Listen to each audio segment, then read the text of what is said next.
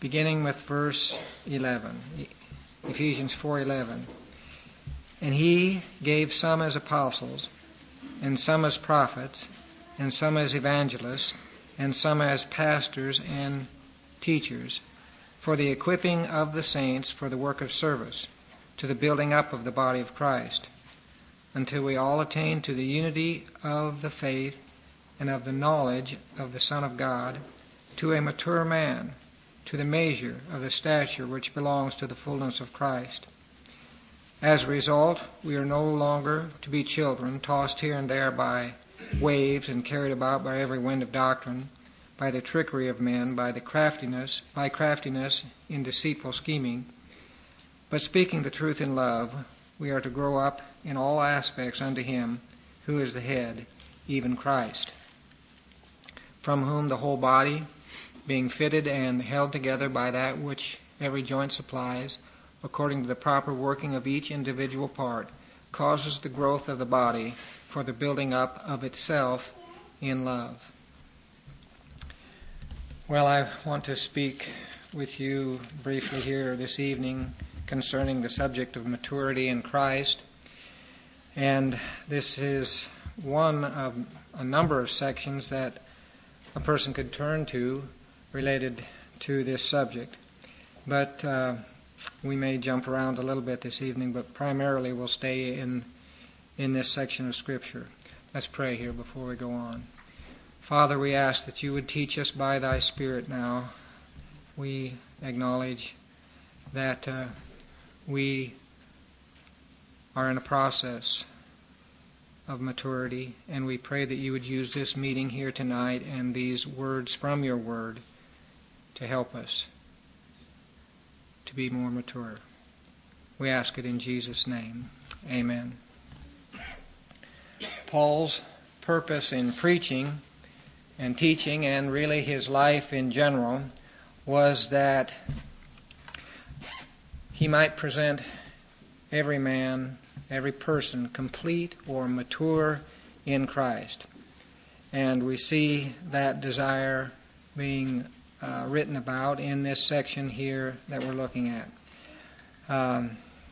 We see that maturity has to do with what he calls here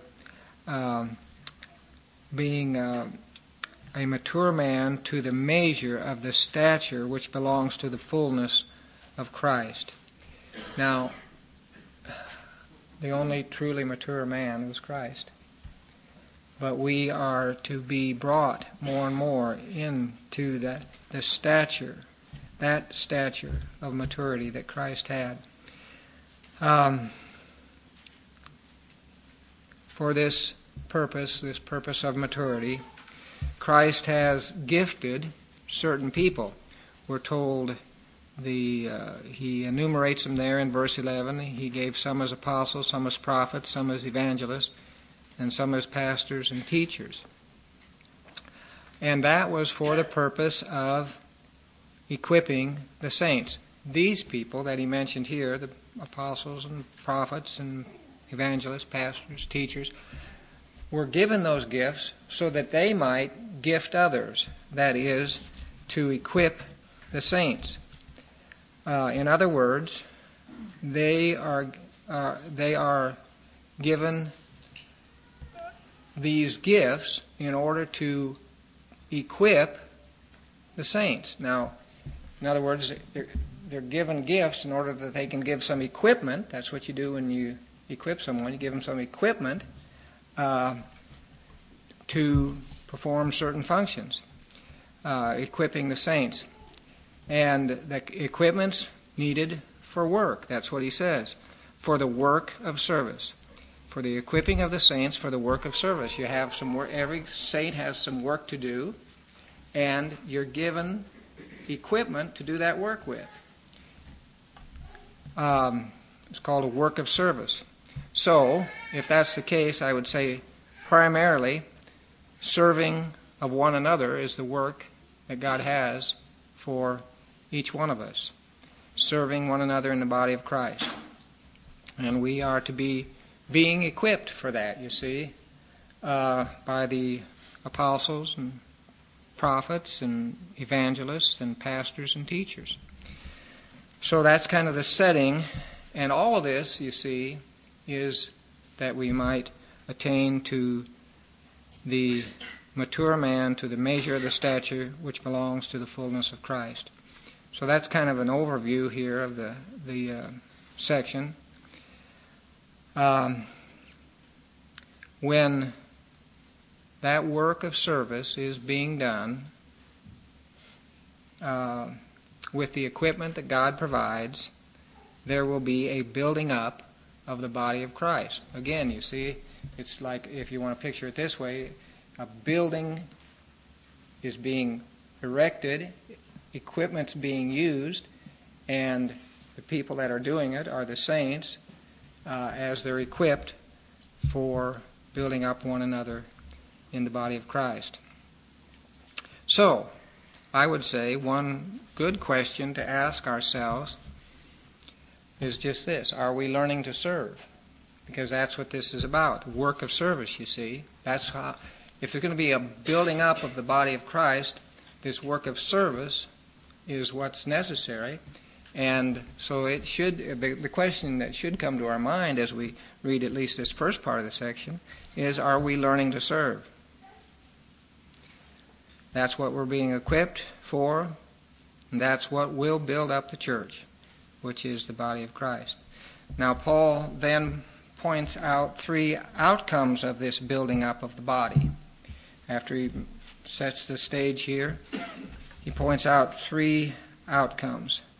And the headings, or what I would list them as, are: 1, that we all attain to the unity of the faith; 2, that we all attain a true knowledge of the Son of God; and 3, that we all become mature, or more accurately, we all become a mature man, because he was thinking of the church as one body, not just individuals here. He's thinking of the overall church, and that church would become mature.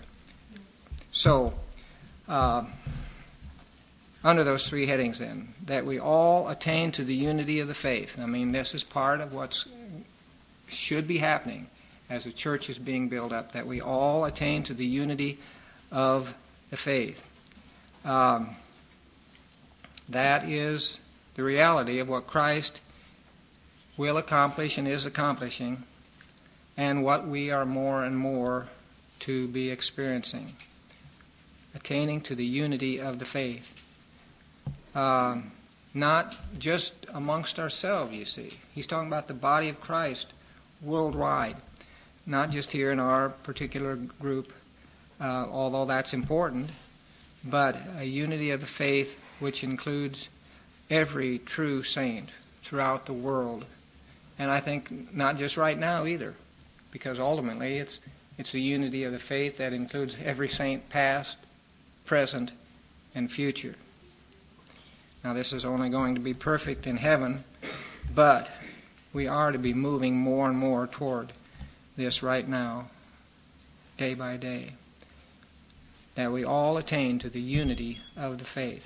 Second thing, that we all attain to the true knowledge of the Son of God.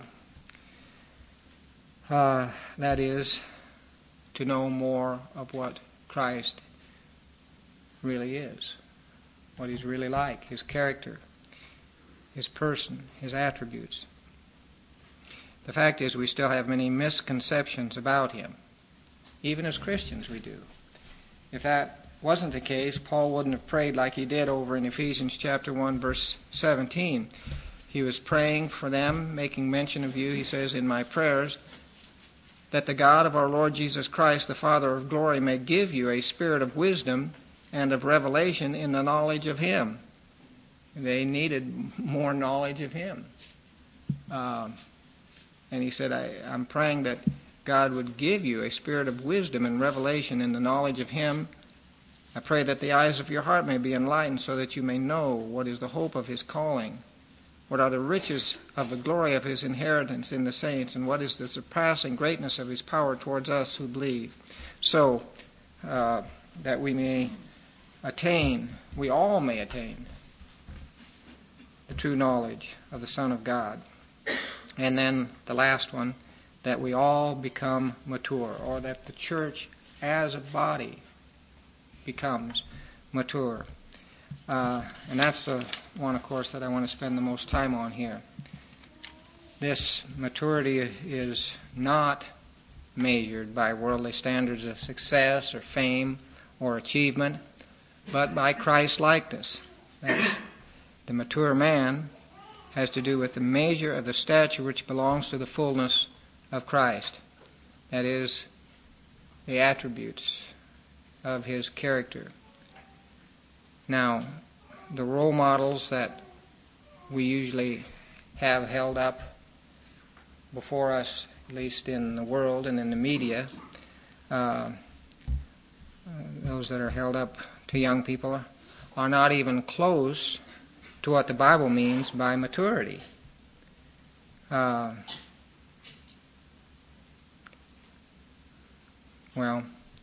I think that's obvious. They're some of the most immature people you can imagine, at least in terms of biblical, what the Bible talks about maturity. So, that's certainly not what we're talking about.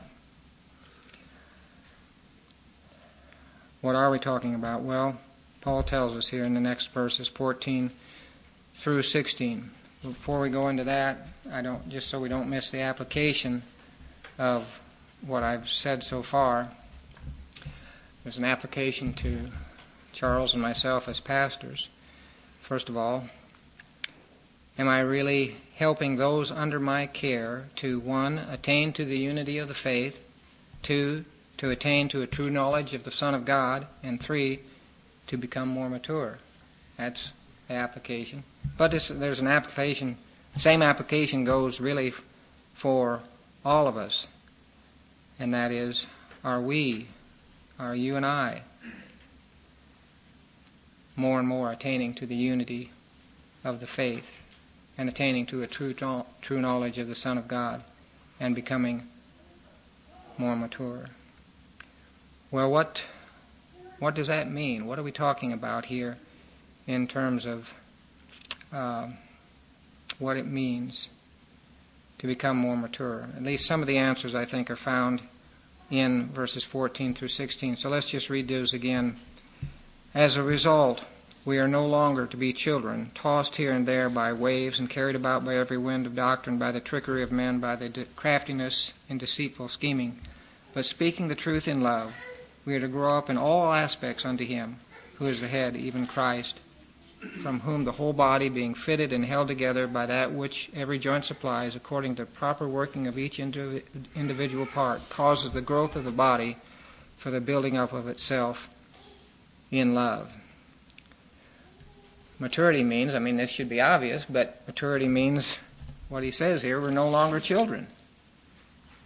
As a result, we are no longer to be children. It's fine to be a child when you are a child, but you're not supposed to stay a child.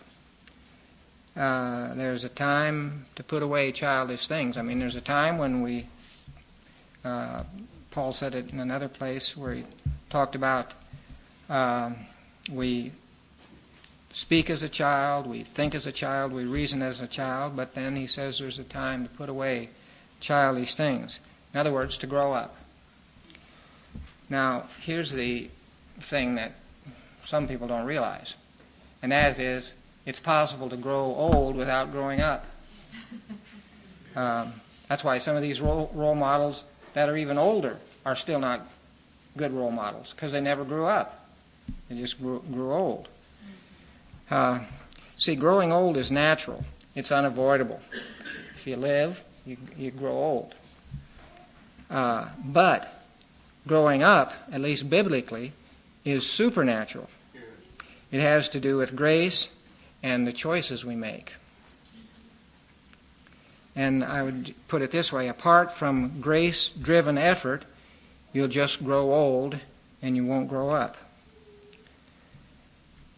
Now, one of the characteristics of the biblically immature is that they are unstable, vacillating, up and down. You see that in this same verse where he talks about the children, these that are immature. They're tossed here and there by waves and carried about by every wind of doctrine. The picture is you're just up and down, vacillating, nothing steady, very unstable, no stability. The winds and the waves of false teaching, current fads and fashions, powerful personalities, toss them around, and they are easily led astray. This is what happens over and over again in much of professing Christianity. Fads and fancies, off they go this way. A powerful personality, off they go that way. Because there's no stability, you see. It doesn't take much to get them off onto one of these waves, wind of a powerful personality, and they're gone. Some false teaching, and they're blown away. Well, part of the problem is that they don't realize the danger. That's part of being a child. You don't realize how dangerous some things are. Don't touch that, you have to tell them. Why? Because they don't realize the danger there. They don't realize how dangerous certain situations and people can be. Their spiritual senses are not exercised enough to discern evil from good. You see, he brings out here that there is trickery, and there's craftiness, and there's deceitfulness. And those things a child can't handle those things. They can't recognize. Now, we naively, at least often, and especially in the immature state, we naively think that good and evil are always apparent. They're not. That's the whole point of him bringing out those those words there about trickery and craftiness and deceitfulness. A good cross-reference, I think, on what we're looking at here is Hebrews chapter 5, verse 12. Let me just turn to it. You don't need to turn, but I think you know the verse anyway. He says, "For though by this time you ought to be teachers, you have need again for someone to teach you the elementary principles of the oracles of God, and you have come to need milk and not solid food. For everyone who partakes only of milk is not accustomed to the word of righteousness, for he is a babe." Here we're talking about, again, maturity, you see. "But solid food is for the mature, who because of practice have their senses trained to discern good and evil."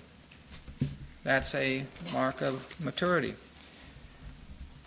Diligent practice of the truth, or you might call it grace-given effort, diligent practice of the truth is needed to move people to maturity, which equips them to distinguish between good and evil. Now, I just wanted to quote a commentary here where it says, "Most people assume it's easy to distinguish good from evil. They assume that any slovenly, sleepy head can discern evil. Quite the contrary. Evil is subtle. Evil is sophisticated. Evil is blatant one instant and cleverly disguised the next, all of which keeps us off guard and off balance and prevents simplistic diagnosis." So the point is that it's sometimes not that easy. The mature Christian, or one who's moving more towards maturity, is one who, because of the practice of the truth, has their senses trained to discern good and evil. The practice of the truth, that's not a one-time thing, you see. It's something over and over, day by day.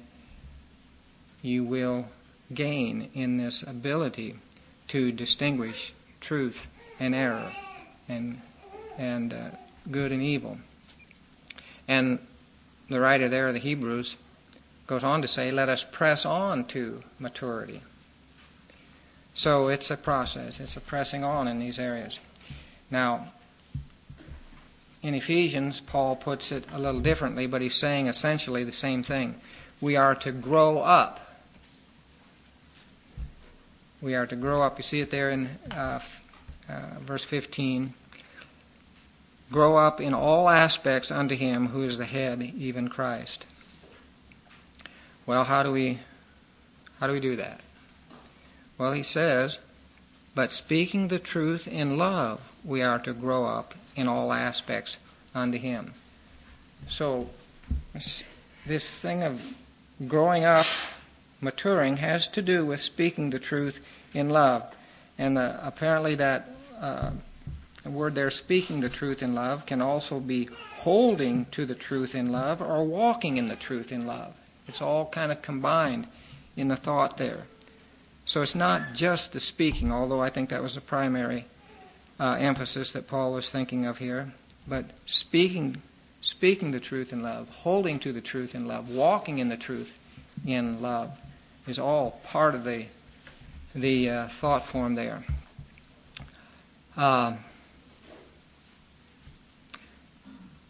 What are we saying? We're saying that the church grows spiritually as truth is shared and held to and walked in love.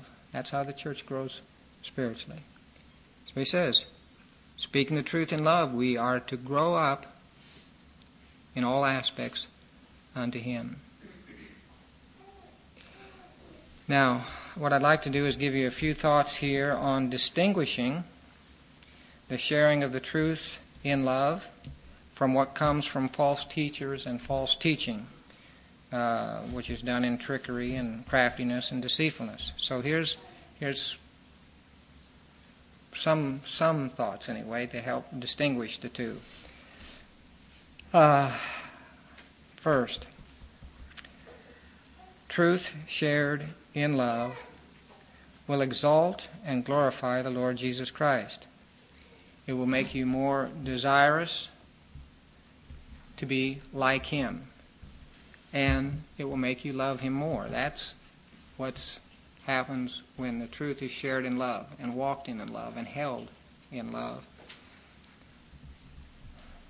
On the other hand, false teachers or false teaching will magnify some person or movement or some fleshly activity. Not Christ, but some person. You got to go hear this guy. If you're going to really grow, you've got to hear this guy. Or some movement. You got to be a part of this movement. Or you got to get involved in this activity, whatever it is. This is whatever current thing is tickling the fancy of religious people. Well, that's what you need to do. That's the way you'll grow. Well, no, that has to do with trickery and craftiness and deceitfulness. Number 2, truth shared in love will magnify the amazing grace of God, and gratitude for God's love and grace in Christ will be the great motivator toward godliness. Now, there's kind of two things, but they go together. The truth shared in love will magnify the amazing grace of God, and gratitude for God's grace in Christ will be the great motivation for godliness. But false teaching and false teachers will magnify guilt and use it as the great motivator for change. And by change, I mean pull you into their system. They'll use guilt, not grace, guilt. Number 3, truth shared in love will get our eyes off of ourselves and onto Christ. False teachings will do just the opposite. They'll lead either to legalism or license, both of which are centered on self. So the one gets you centered on Christ, the other gets you centered on self, either by going towards legalism or towards license. But either way, it's going to be self that's in the center of it. Number 4, truth shared in love will encourage you to put your full confidence in the Word of God and make you want to know more of God's Word. Put your confidence in the Word of God and make you desire to know more of what God has to say in His Word. False teachers will try to get you to put your confidence in their teaching, or usually in a particular teacher, and not question him or her. It's a very common thing in false teaching. Confidence in this particular interpretation, this particular preacher and or teacher and what he's saying. False teaching will seek you to make you to be dependent upon their teaching and interpretation instead of encouraging you to get into the Word of God and seek out God's Word. They want you to seek themselves out, that particular teacher. So, one more here.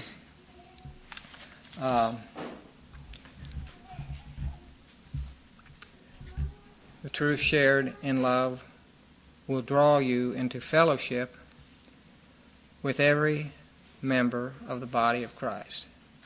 I mean, you won't know them all because you can't meet them all. But when you do meet them, you'll want to fellowship with them. And what you'll want to do is you'll want to be encouraged by them and encourage them. It's just the way God set it up and the way God makes it. And this is what's brought out in verse 16. From whom the whole body, being fitted and held together by that which every joint supplies, according to the proper working of each individual part, causes the growth of the body for the building up of itself in love.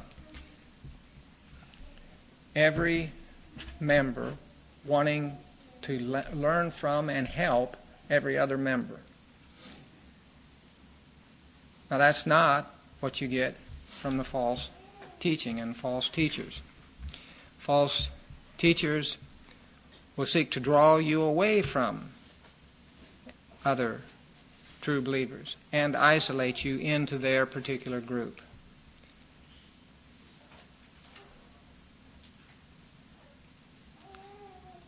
To me, this verse 16 is an incredible verse because it's talking about the importance of every believer, you see, the importance of every believer to every other believer. I think you could say it this way because he's talking about from whom the whole body, the whom being Christ, from whom the whole body being fitted and held together, Christ in every believer is important for every other believer. Christ in every believer is important for every other believer. You have to think about that a little bit. But that's what he's saying here. According to the proper working of each individual part, causes the growth of the body. If you're going to grow, if you're going to have maturity, you're going to have the other members of the body of Christ.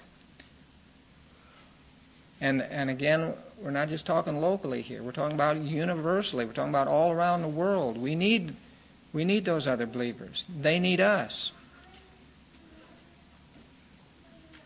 And it all works for the building up of the body, the growth of the body for the building up of itself in love. Well, just those comparisons there. So let me close by just asking a final few questions here. One, are we gaining in our commitment to God's people? I mean, that's what we're talking about here. Are we gaining in our commitment to God's people? Not just in our little group here, but wherever we find them. Two, are we gaining in our discernment of truth? Are we becoming less gullible? Are we becoming more discerning? Number three, is spiritual balance replacing extremes and vacillations. Remember, that's one of the marks of the child. Up and down, no stability, tossed around. Is spiritual balance replacing extremes and vacillations? Number 4, is our denouncing of evil matched by compassion and involvement in good? That's a big one, because it talks about speaking the truth in love, you see, and I can testify to the fact that demonstrating the truth is a lot harder than denouncing error.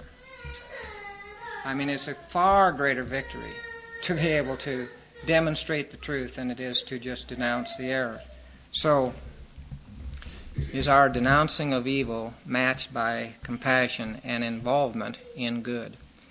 Number 5, are we becoming more Christ-centered and less self-centered?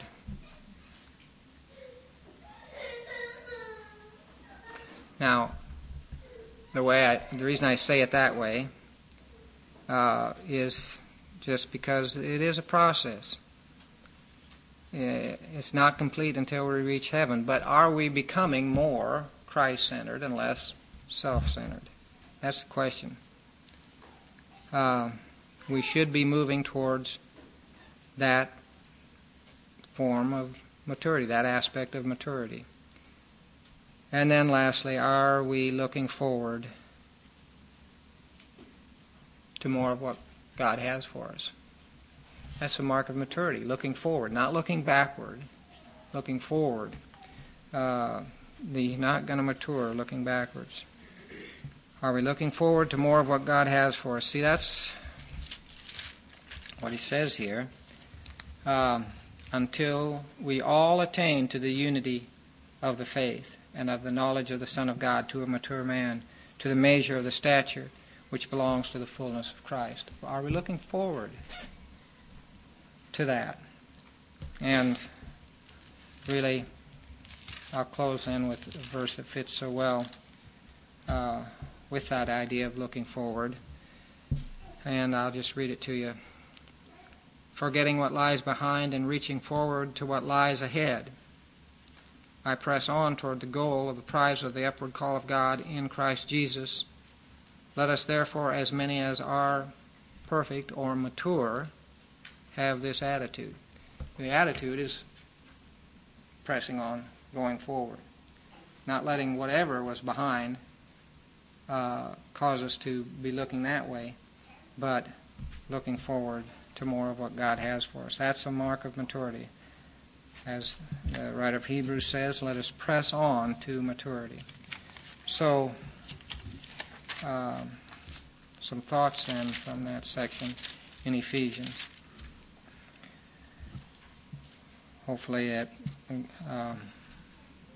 will be something to kind of spur you on to read it, and especially not just to read it, but to ask God to help us to press on in the area of becoming more